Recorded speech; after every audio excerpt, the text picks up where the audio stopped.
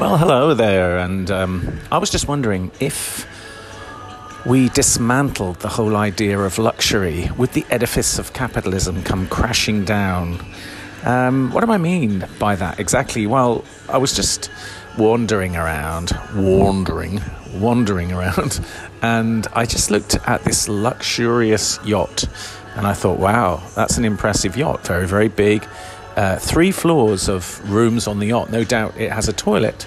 No doubt it has a kitchen, a bed.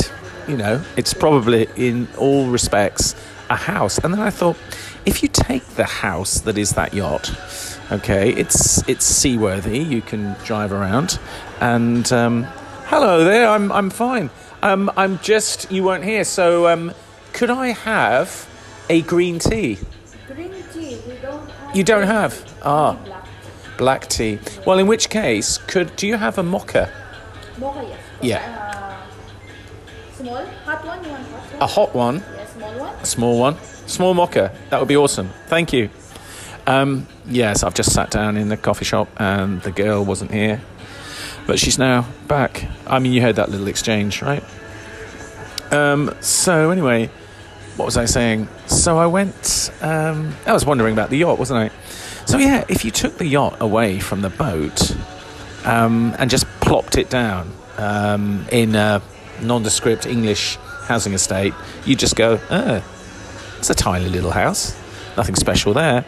And yet, if you put it on a yacht, this huge yacht, you're probably talking £500,000, and you've got luxury.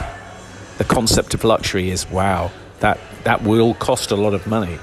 But in and of itself, that actual, the living quarters, if it wasn't for the fact that it was on a boat, is just nothing special.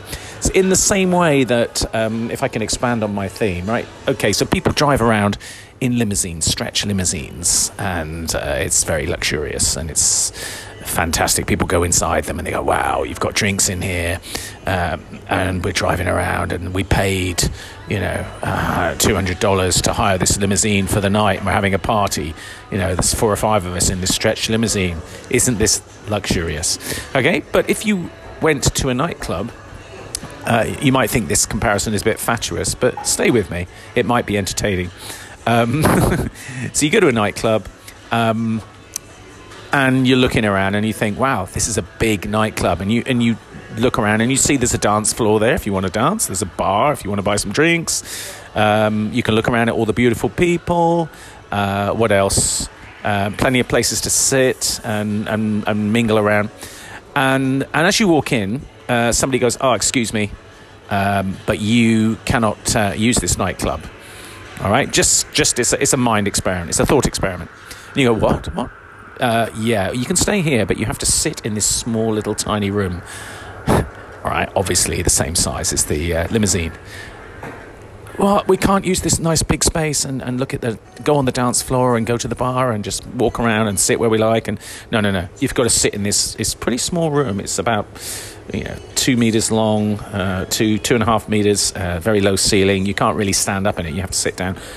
And that's it. You're going to be stuck in there for 2 hours. You go, no, I don't really fancy that. But if it's in the stretch limo, then you're thinking, yeah, that's worth spending. If you make these comparisons, it unpicks the notion of luxury. I mean, I could expand it a little further. I mean, you can look at almost anything. What this idea of luxury, which is something excessive to that of necessity. I mean, I'm sitting down in a chair and I'm preoccupied with my talking right now, my flow of thought. I'm enjoying my theme and I'm enjoying talking. I'm trying to keep going. I'm not really concerned with the feeling of my bottom on the cushion of the chair. And yet I could choose, if I had enough money and I wanted to buy a very expensive seat, a very expensive sofa.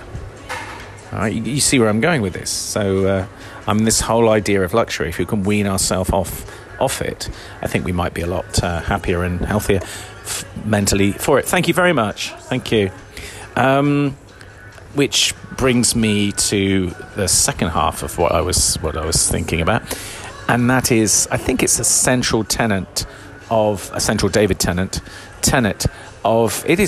isn't it, of Buddhism, whereby the Buddha has said that we are inevitably going to experience disappointment unless we can sacrifice and give up our craving for material things, and if that has a primary hold on us, a visceral hold, and we define our happiness in terms of how much things we have. If we can let go of that and just be satisfied with a lot less, then we stand to experience much less in the way of disappointment. But if we're always chasing luxury and we feel that what we have isn't enough or good enough or expensive enough, we might be, we're being exploited, really, effectively. So, yes, I'm trying to hold on to that little thought whilst I'm experiencing simple pleasure, the simple pleasure right now of talking to you and looking at the reflection of these funky lights in my phone, which is right next to me. It's beautiful, very psychedelic, and taking a sip from my cappuccino. And I don't know how long I've been talking for, but it's another podcast. I'll just let you hear a bit of the ambient sound leaking in. Yeah, maybe I should have a part 2, and maybe I should talk a little bit more about Buddhism.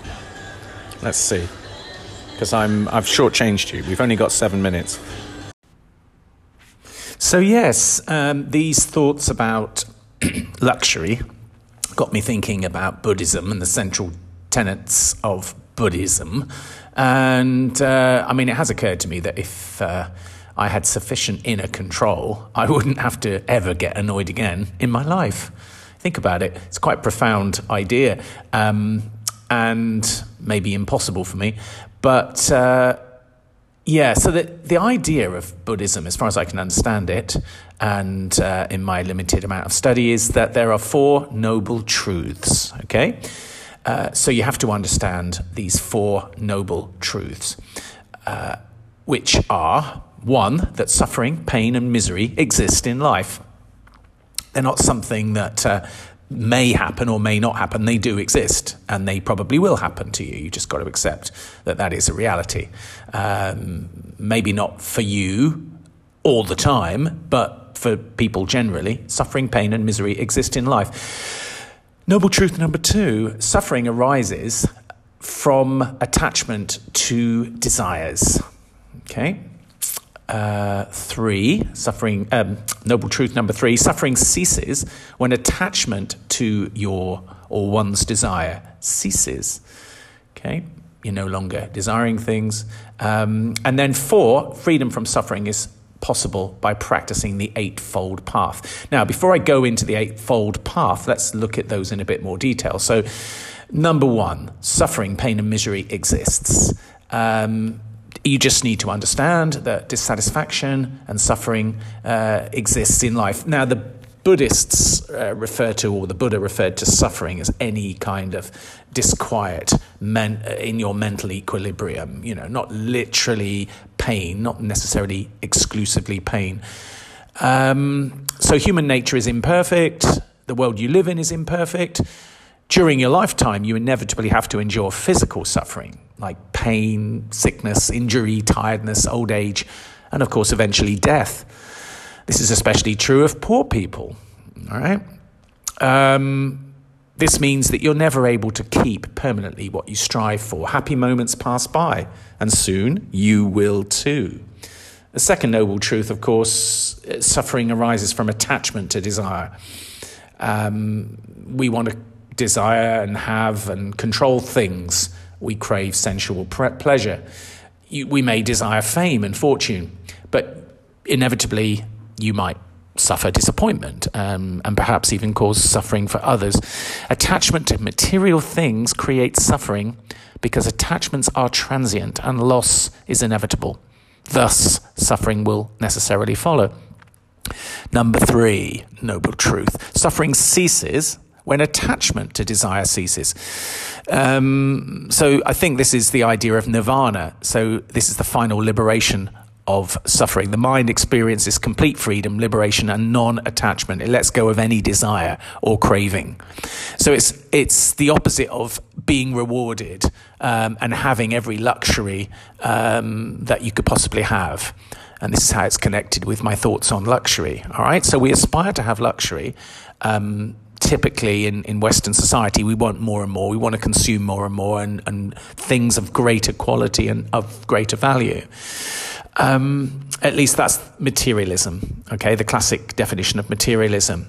And it is engine, it is fuel for capitalism. You know. But another way out of it, because it's a kind of a trap, another way out of it would be to let go of that desire and that craving and say, okay, I don't need these things as much, if at all. And freedom from this craving, genuine freedom from it. You don't feel those desires. They don't have such a great hold on you. That is the definition, the Buddhist definition of nirvana. And the fourth noble truth is that you can achieve this suffering, but you need to follow the eightfold path. And the Buddhists talk about the right or correct way of behaving and being. So they are the right way of viewing things, and I guess that references the noble truths. So seeing those noble truths and understanding them and keeping them in mind. The right intention, so behaving with the correct intention of following these noble truths, keeping them in mind and following the eightfold path.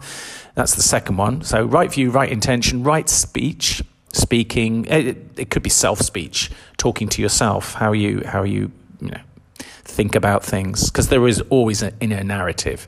We're not just talking about our outward speech to others. Right action, doing the right thing. Right livelihood, I'm not sure what that means. Livelihood, maybe our activities, our physical activities in life. Right effort, making a sincere effort. Right mindfulness, this is where meditation comes in. And right concentration. These are all the ways to reach nirvana. So, So the flip side of aspiring and craving and chasing after luxury and materialism is neatly summed up by the main ideas of Buddhism. So there we go.